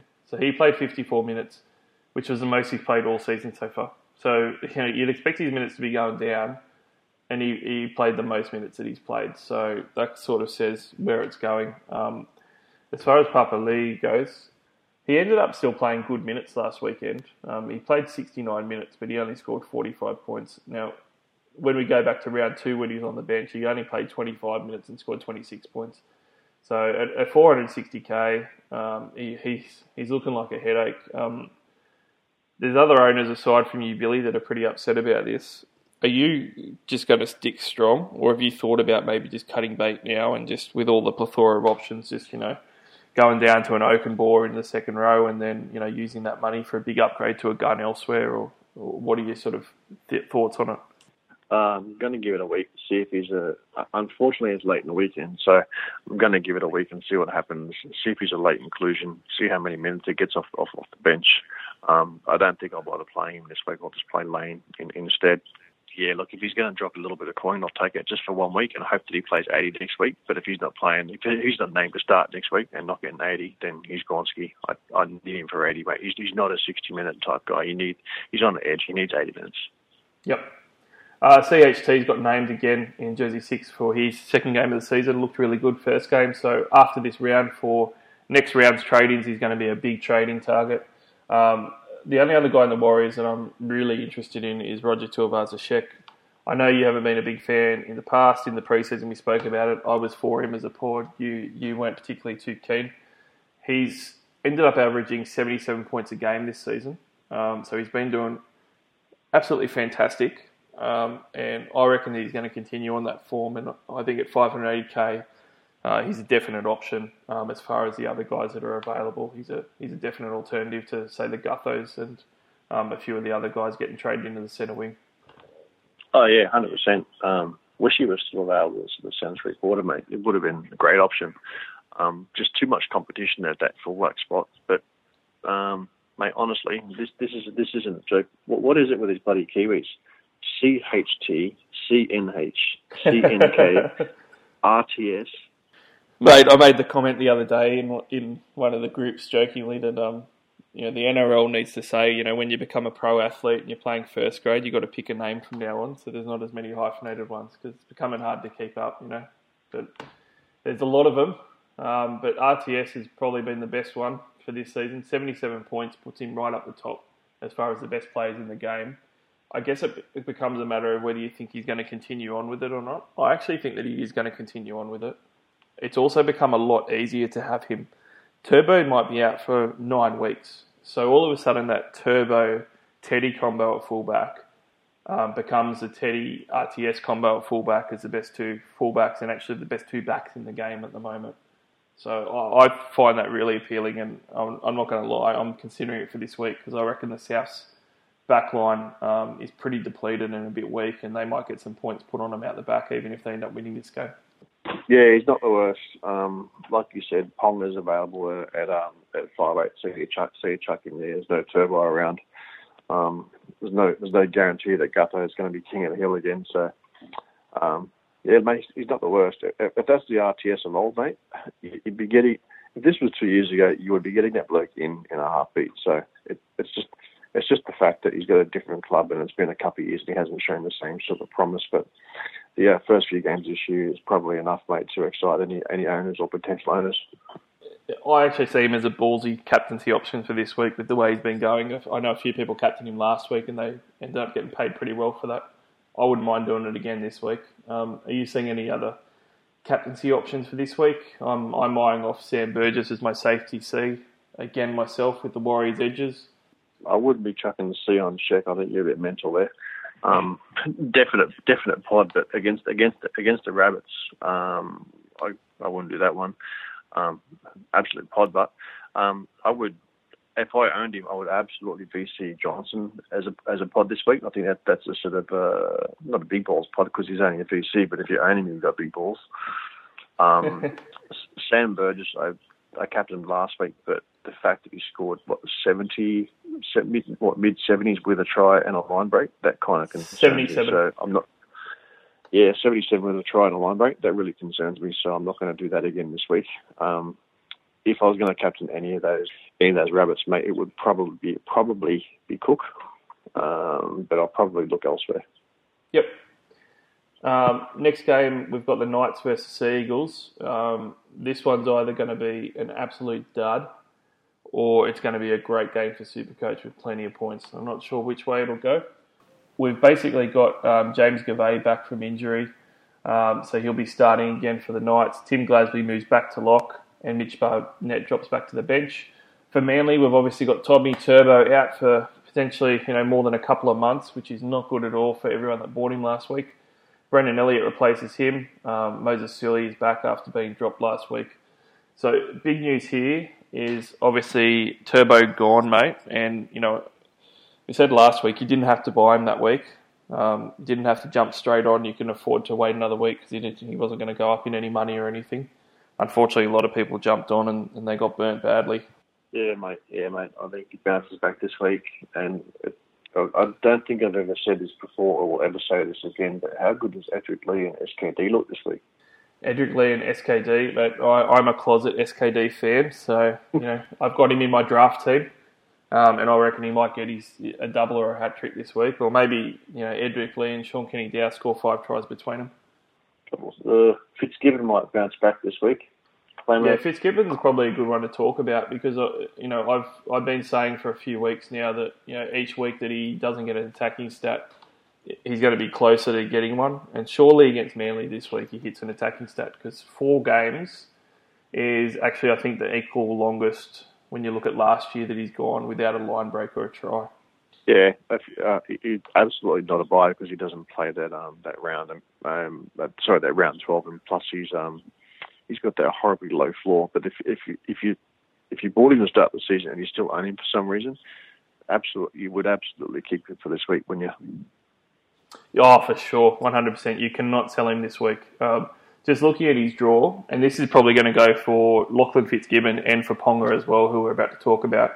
They've got Manly this week at home, the Titans away, Para at home, and then Warriors and Dogs away. The Dragons actually have one of the worst defensive units this year, and they've got them next. So, this next 6 games that they've got in a row are all phenomenal games for them matchup-wise. And, really, probably the Eels are a fringe top 8 team, and maybe the Dragons are as well. But aside from those 2, the other 4 games are probably guys not in the top 8. I think the Knights have got the best run going into about round 11 out of just about any team. So I'm expecting Fitzgibbon and Ponga to really start firing. Yeah, I think the very, very small percentage of people that started with Jesse Rami will be licking their lips too. I reckon he increases about $100,000 in the next 2 weeks. Yeah, that's a good call, mate. I agree with you 100%. Aside from that Seagull backline looks absolutely abysmal once again. I don't think Sully coming back in helps them too much, and certainly Brendan Elliott at fullback's not going to help too much either. On the Seagull side, though, Adam Fanua-Blake has been pretty popular. Have you looked at trading him in as an alternative to maybe some of the other guys like a Junior Paulo and stuff, or do you think he's still an option for this week? No, mate. I've been very vanilla. With the sickening amount of cheapies available, I'm going pure vanilla at the moment, mate. I'm just looking for the Crichton, Madison, Kikau, Gerbo types of bringing guys to come in with those cheapies. I'm not even entertaining any pods. For me, pre-season is a time for pods unless they're showing real promise. And I can't really see any sort of around the 500k of them sort of licking my chops around apart from the James Fisher-Harris and the Clemmer types who are kind of plotters getting to 65 already priced around the sort of 60 mark. So I'm just going to go for the proven guns that have severely dropped in cash, mate, and the cheapies. Yeah, that's fair. Fanua-Blake, I think, is a good option, but not one that I'm going to get either. He's got 69, 65, 63 points for his 66 average across his 3 games so far this year. 480k, so he's not heaps cheap, but he's not super expensive either. Pretty much like you're getting at, Billy, I just prefer other options that have a bigger ceiling. I think most of us are chasing. If you're not in that top 100 range, you're chasing pretty much, and we're definitely not in top 100. So if you're chasing, I'm always after those bigger ceiling guys that can get the hundreds, and someone like Fanua-Blake's going to be really solid to get your 60s at the moment, but he's not going to ton up or anything, whereas someone like a Kikau can definitely go on those runs of, a 3-round average of 90 or 80 points. So that's sort of where I'm going to be heading. Yeah, and just remember, the guys in sort of the top sort of 10, sort of 20 positions, they're hundreds of, they're 300, 400, 500 points ahead of, so the top sort of 10,000 already. So if you're going to catch those guys, you're not going to catch them by sort of getting Gutherson and the pods that they already have that are already averaging sort of 80 odd. How many fullbacks in 3/4 do you know that average 80 for the full season? But the pods that they have are going to come back to the pack, maybe only slightly, maybe not straight away, but you're not going to catch them by grabbing the same people that they've already got. You need to offset what they've got and start grabbing the kick outs and the Crichtons and the Martins, like the people that haven't fired yet that are just about to. Yeah, I agree. I'm going to go crazy here, Billy, and I'm going to tell you who my C's going to be this week. I'm 90% sure that I'm going to keep the C on Kalen Ponga for this week, and I'm just going to go all out and just say, let's see Ponga. Yeah, mate, no dramas with that. The only thing with Ponga is he only had 1 ton all last year, and I think it was only sort of a 103 or a 109 or something like that. He's not the sort of guy that's going to score 100, 130, 150. He's just a really, really consistent sort of fullback who punches good numbers and kicks goals all the time. So not sure if I'm going to captain him. I don't think I can do it. I'd probably rather someone for a captain, I would probably rather a forward who's going to give me 60 in base, or someone like Cook who's going to give me 55 just being on the park. But wait and see. Definitely an option there. He scored 88 last week against the Dragons at home. At home against Manly this week, I'll take 88 in a heartbeat for my cap. Good game this one for some attack if they don't turn up, and it's a triathlon. Who are you picking to win this one? I reckon Knights bounce back here. It's on Saturday. The Knights generally never lose on their Sunday Arvo footy. Joey said once, Sunday Arvo footy is bread and butter for the Knights. But no, I reckon Saturday. I reckon with the team that the roster and the team that they've put together now, the fact that it's Manly and everyone hates Manly as sort of a Saturday Arvo, I reckon it's a good time for the crowd to get behind them off the back of a loss, mate. Yep, and Brownie and the team's under a lot of pressure to get a win as well. I think they're going to win. I think they're going to win well as well. I think they're going to be 16-plus winners over the Seagulls. The next game that we got is the Sharks versus the Roosters. This one's going to be at Shark Park. A few big changes. Sean Johnson's back from his quad injury, and so is Paul Gallen. So it's going to help the Sharkies out quite a bit. Kyle Flanagan drops back to the reserves, and Jason Bakuya moves back to the bench with Aaron Woods out with a broken foot. That's a Jones fracture, which is a real bad one, particularly for bigger guys like Woods. He's going to be out for 3 months. Could have some lingering effects after that as well. Not a good one for a big man to get. The Roosters have got JWH back. That pushes Zane Tenavato back to the bench. So aside from that, digging into the sides a little bit more, first guy we're going to talk about in the Sharks team is Bronson Xerri, who had a really good debut last week. I've already got him penciled in as one of my cheapie downgrades next week to get him before he has his first rise. But that was a really good debut, Billy, with 49 points, which included 39 in base, which was good to see from the young centre. Yeah, exactly what I was hoping for, mate. I was kind of figured he would have gone for a try. I brought him in last week knowing that his base would have been high, and I didn't want to play a winger. I'm pretty sure he's going to stay for at least 4 to 6 weeks, and at absolute minimum, probably well beyond that. So I took the punt and brought him in last week. So I was disappointed the Eels didn't win with him at least scoring 1 try. Yeah, I wouldn't be big on buying him this week myself. He's playing against the Roosters, and obviously not going to go up in price, but he's certainly one that should be your first guy in next week. Looks like a great one. Obviously, I mentioned that Woods is out. Do you think that means that we're going to see Fafita's minutes, I guess, more consistent? Because, we have lamented that, how can a guy go from 73 minutes in round 1 to 61 minutes in round 2 to 55 in round 3 to 73 minutes last round? Surely we're going to see him sort of 65, thanking God for Woods being out and breaking his foot. Yeah, I like the fact that Woods is out. It gives us more minutes for Fafita, hopefully. Gallen isn't exactly renowned for big minutes lately either, so he's going to come off a little bit early. Well, you would think so anyway. The thing with Fafita is that he can probably score 50 off 70 minutes or 7 off 20 minutes. You just don't know which Fifi's going to turn up. The hot hitter that throws penalties away and drop balls from trying to throw too many offloads away, or the bloke that sort of does his ankle and comes off after 20 minutes. But it is a promising sign that he's going to potentially get more minutes, so pretty excited about that, mate. Yeah, the good thing for the bench for the Sharks for him is that they've got, obviously, Brayley being the bench hooker, And then they've got Jason Bakuya, Jack Williams and Scott Sorensen. Now, pretty much all those guys can play in the middle, but they also can all play edge. And they're not big minute middle players yet in their careers, particularly Williams and Sorensen are young guys that aren't going to play a huge amount of minutes. None of them are props though. So whilst they might go in and spell the props to play some middle minutes, none of them have got the size that you normally need for the prop spot that Woods is going to be there for. So I don't see any of those guys playing massive minutes. So Fifita looks like he's in a really, really good spot now. Britton Nakor and Kurt Capewell have been playing 80 minutes. Really good to see Kurt Capewell play well this week. And I'm going to use this as an example, Billy, on why you have patience with guys that you don't need to sell.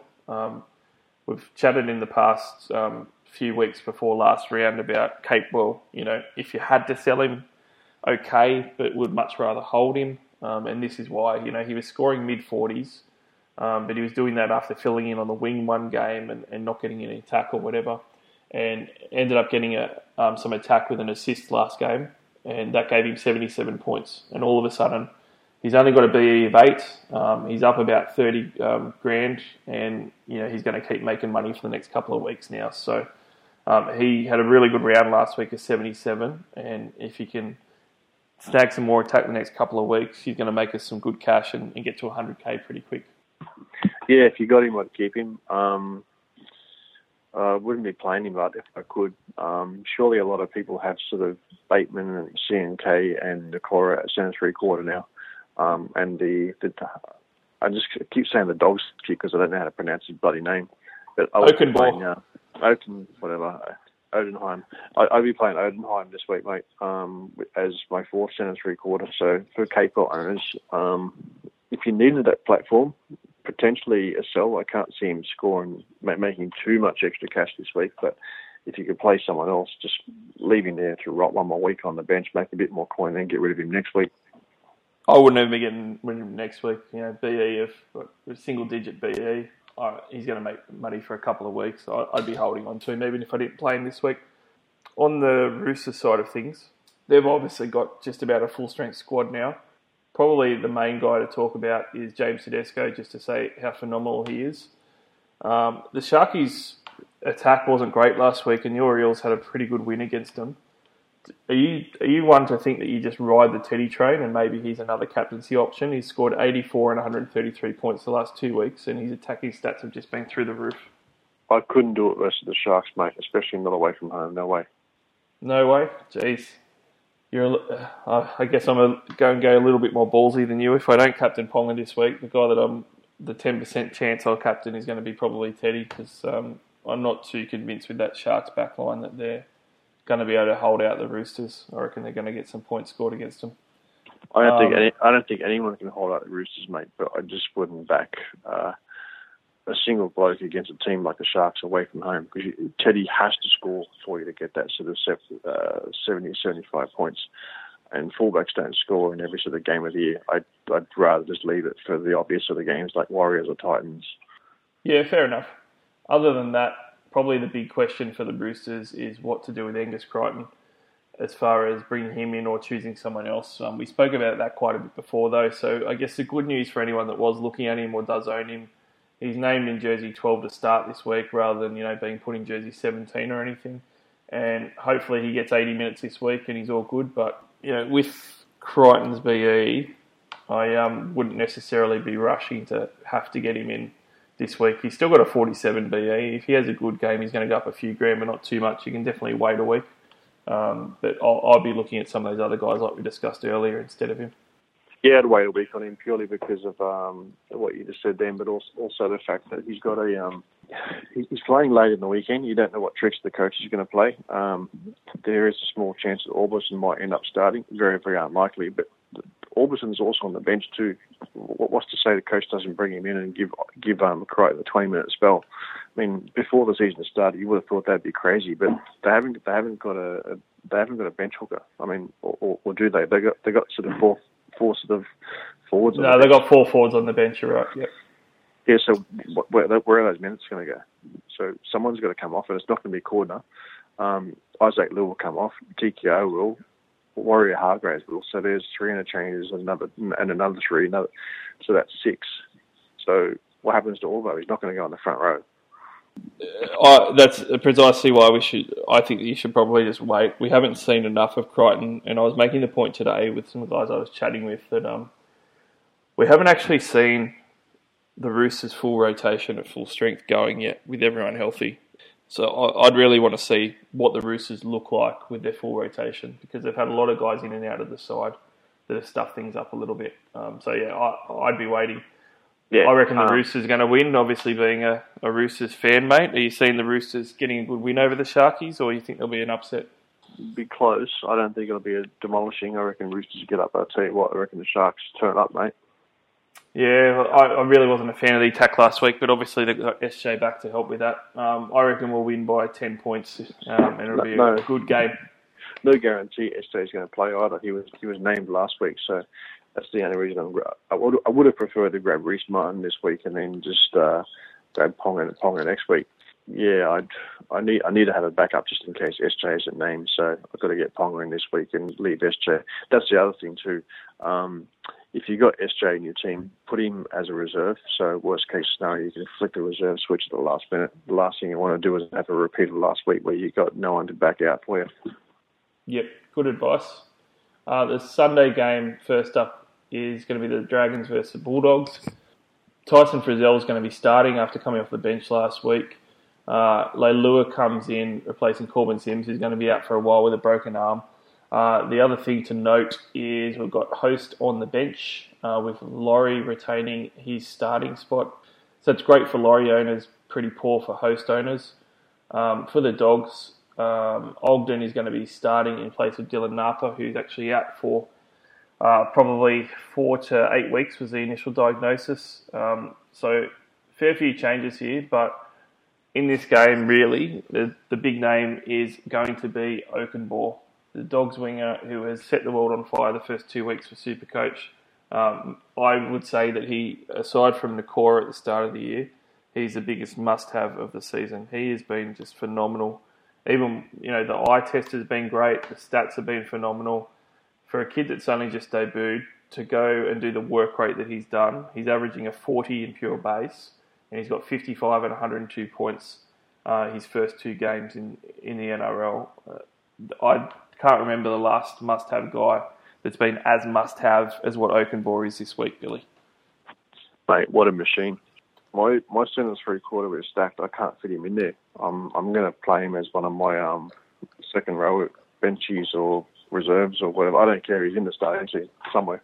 I've saw a couple of posts where people were like, there's that many people buying Oakenbaugh. Should we, is it crazy for me just to get 2 guns because I can afford it?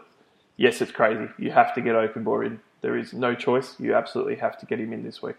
The way he's playing, he is a gun at $500,000 discount. Yeah, exactly right, mate. The other guy that we spoke about previously is CHN for the Dogs. And I've got to say, Billy, he's on my short list as one of the guys that I'm training in this week. I know you haven't been a huge fan, but he got 73 minutes last week after getting 66 minutes in his first start the week before. And he had huge quality in those minutes in what was a low-scoring game. He ended up with 6 offloads, and he ran the ball 15 times, and he also got an assist in there as well. His work rate was great, and it's the offloads that I'm most interested in. He's now got, I think, 10 offloads, or more than 10 offloads in his first 2 starts for this year. Yeah, I must admit he's doing a lot more than what I thought he would have otherwise done. I'm not interested in him only because I've got my eyes on half a dozen other players, but he's dual, isn't he? He's a dual centre wing second rower, and the last 2 weeks when he's been starting in Jersey 12, he's got 78 and 66 points, and he's only going to cost you $445K this week, but does have a BE of 6. Yeah, unfortunately, I'm going to have to miss him, but yeah, a bloke like that available at centre 3/4 is probably pot luck gold for the first buy. I might just sort of watch him sort of one more week, and if he's punching these sort of scores next week, just take the price hike and get him around sort of the 470K mark maybe. Yeah, I'm definitely considering this week, and I think he's going to be really handy for round 12 in the centre wing, and the duel really helps. So I reckon he's a good buy. Aside from that, on the other side of the coin, the Dragons don't have too many options to talk about for Supercoach, other than Ravalawa has gone great again last week and is continuing to tear it up and going to make a huge amount of cash. He's got a negative 39 BE after scoring back-to-back tries, 59 points last week. Every chance in the next couple of weeks against the Dogs and Manly that he gets a couple of more points. He's averaged 60s the last couple of weeks. Billy, are you considering starting him against the Dogs and banking on another try? No, not this week, mate. Just going to wait and watch another week. There's, like you said, there's so many cheapies around. The break-evens they're not low enough to kill you. So I'm just going to sit back and watch a week, just see what happens. Yep. Only other last guy to talk about on the Dragons side of things, Paul Vaughan got man of the match on the weekend against Newcastle. He scored 75 points in 62 minutes, 77 points in base. So that was a phenomenal base effort from him. And very quietly, he's had 75 and 69 points the last 2 weeks. And aside from his dud in round 2 of 52 points, he's scored at least 60 points or 62 points for the other 3 games this season. He's 520k. It's one of those ones where there's probably too many other good options. If he was sort of around the sort of 400, 450k mark and he was going from sort of 40 minutes to sort of 55 minutes, then yeah. But you've got to remember he probably played inflated minutes from the injury last week and the week prior where Frizzell actually went down as well. The edges in that team aren't known for 80 minutes, so there's a bit more sort of sharing around. Lomax has been on the bench as well for cover for a couple of games, so I reckon Vaughan's had severely inflated minutes. Yeah, that's fair enough. I mean, he's been scoring pretty well. I actually do like him. I wish that we could start our round 1 teams in round 4 and you can just grab all these guys. Fortunately, it doesn't work that way. Where do you see this one going, mate? The Dragons or the Dogs? On the game last week, I'm back in the Dogs, mate. Yep. I'm going to say that we're going to have a golden point game again between these two. I reckon they're both going to be in golden point this week and it could go either way. The last game of the round, Raiders versus your Eels at GIO Stadium. We've got Joseph Tapine back. He's going to be on the bench. Could be a late inclusion to start. Aidan Sears has been named in the reserves. He might end up returning from his abdominal injury, and the Eels are the same team that took on the Sharks last week. Charles Nickel-Cockstad, we've sung his praises before. He's going phenomenal. Just enjoy the ride of making all that cash. Other than that, a few people are trying to decide what to do with Josh Hodgson. I'm actually at this point just holding him. I've got 2 relative good hookers that I can play. So I'm just holding him until round 12. It's not my only hooker option. I mean, Billy as a non-owner, if you were one of these guys like me that had him, would you jump off Josh Hodgson or would you be waiting for his run? Because against the Dogs and Manly in the next 2 weeks, I'm kind of hoping that he's going to start hitting some attacking stats that have been lacking. Gee, he looks bloody high SC-wise, but there's not much I don't know. Sorry, there's not much I don't pretend to know about Supercoach. But Hodgson, mate, I honestly have no idea at the moment. He could go on a run the next couple of weeks, but on his form, I just couldn't do it. But he's got that round 12. Look, if you've got enough coverage and you can hold him, then great, then do it. See what happens. The Raiders are a really good defensive team at the moment. Eels are doing a good job at the moment. The only thing going for him is honestly the fact that he's playing at home and probably has Manly next week. So probably lean towards a hold, but I'd be nervous as hell playing him. I mean, the good thing is, like you said, he's playing at GIO this week, but also next week, so he's got 2 weeks in a row. I'm pretty loath to trade him out at 500k. Obviously, he started a lot higher than that, so you've already lost cash on him. I don't think you're going to lose money between now and the bye. Like, even if he drops to 450k, I'm sure that he'll be back to 500k by the time you get to round 12. So I don't think you're going to lose any money with him. And kind of like a Sean Lane scenario, if he's one of your worst players in your 17, I don't think that's too bad, especially when he can hit some attacking against maybe the Eels and the Broncos and Manly. So I'm going to hold. Jordan Rapana is an interesting one. So I said CHN. he's one of the guys that I'm potentially trading in. The other guy that I'm considering, if I don't go a fullback route of an RTS or something, is maybe Jordan Rapana. And that's a complete balls to the wall, shot in the dark, hoping he's going to keep up the run and go well. But he's 500k. He's coming off 114 points versus the Cowboys. And it is very much chasing the guys in front of me. But the Eels, the Broncos, and Manly the next few weeks, it could be worse with 2 out of 3 at home. And he's got to be 14, so he's going to start going up in cash and play round 12. I know that you're scarred for life on Rapana, Billy, after starting with him last year. Have you given any thought at all to having a look at him again? Yeah, only because he's playing on the opposite side of the field of Ferguson. He's up against Sivo and Jennings. Not so much Jennings because he's sort of supposed to be renowned for his defence, but he's up against Sivo, who's sort of not the greatest, has made a couple of mistakes. If they're going to attack, I reckon they actually go to the right side. I reckon Rapana is probably actually a good buy this week if you're looking for a serious pod. Not just because he's playing the Eels this week, but because of his run and the fact that he's coming off a high score leading into those buys. But 500k is a lot of bloody money. Yeah, it is. He's going to be barely owned by anybody though, so he's going to be the ultimate pod. So if he could throw up another 100 this week, or even just a good solid 80 or something, it's going to be points that not many people are going to be getting. On the Eel side of things, obviously Gutho's a big one, and he could go well against the Raiders, although their defence has been better this year, as you noted.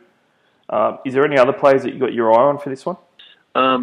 Pretty excited to watch Bateman still. Like the guy's going pretty well. Hopefully he still gets the 80 minutes with Trapani and both Whitehead on the field. I wouldn't be buying him, but Ryan Sutton at 13. Hopefully there's a few more minutes there, but there's going to be a lot of minute sharing, so I wouldn't be buying him. I think the main ones are sort of Nickel Clockstead and Rapana watch, but maybe Chance. Gutherson, I think, is on a run at the moment.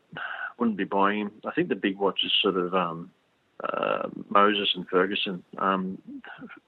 Ferguson just form-wise, he's brilliant to watch at the moment. But what I'm getting at here is Mitch Moses just seems to be getting a little bit of form when he plays that right side, and they really seem to be going towards Ferguson. So I'll be on sort of Moses watch the next couple of weeks.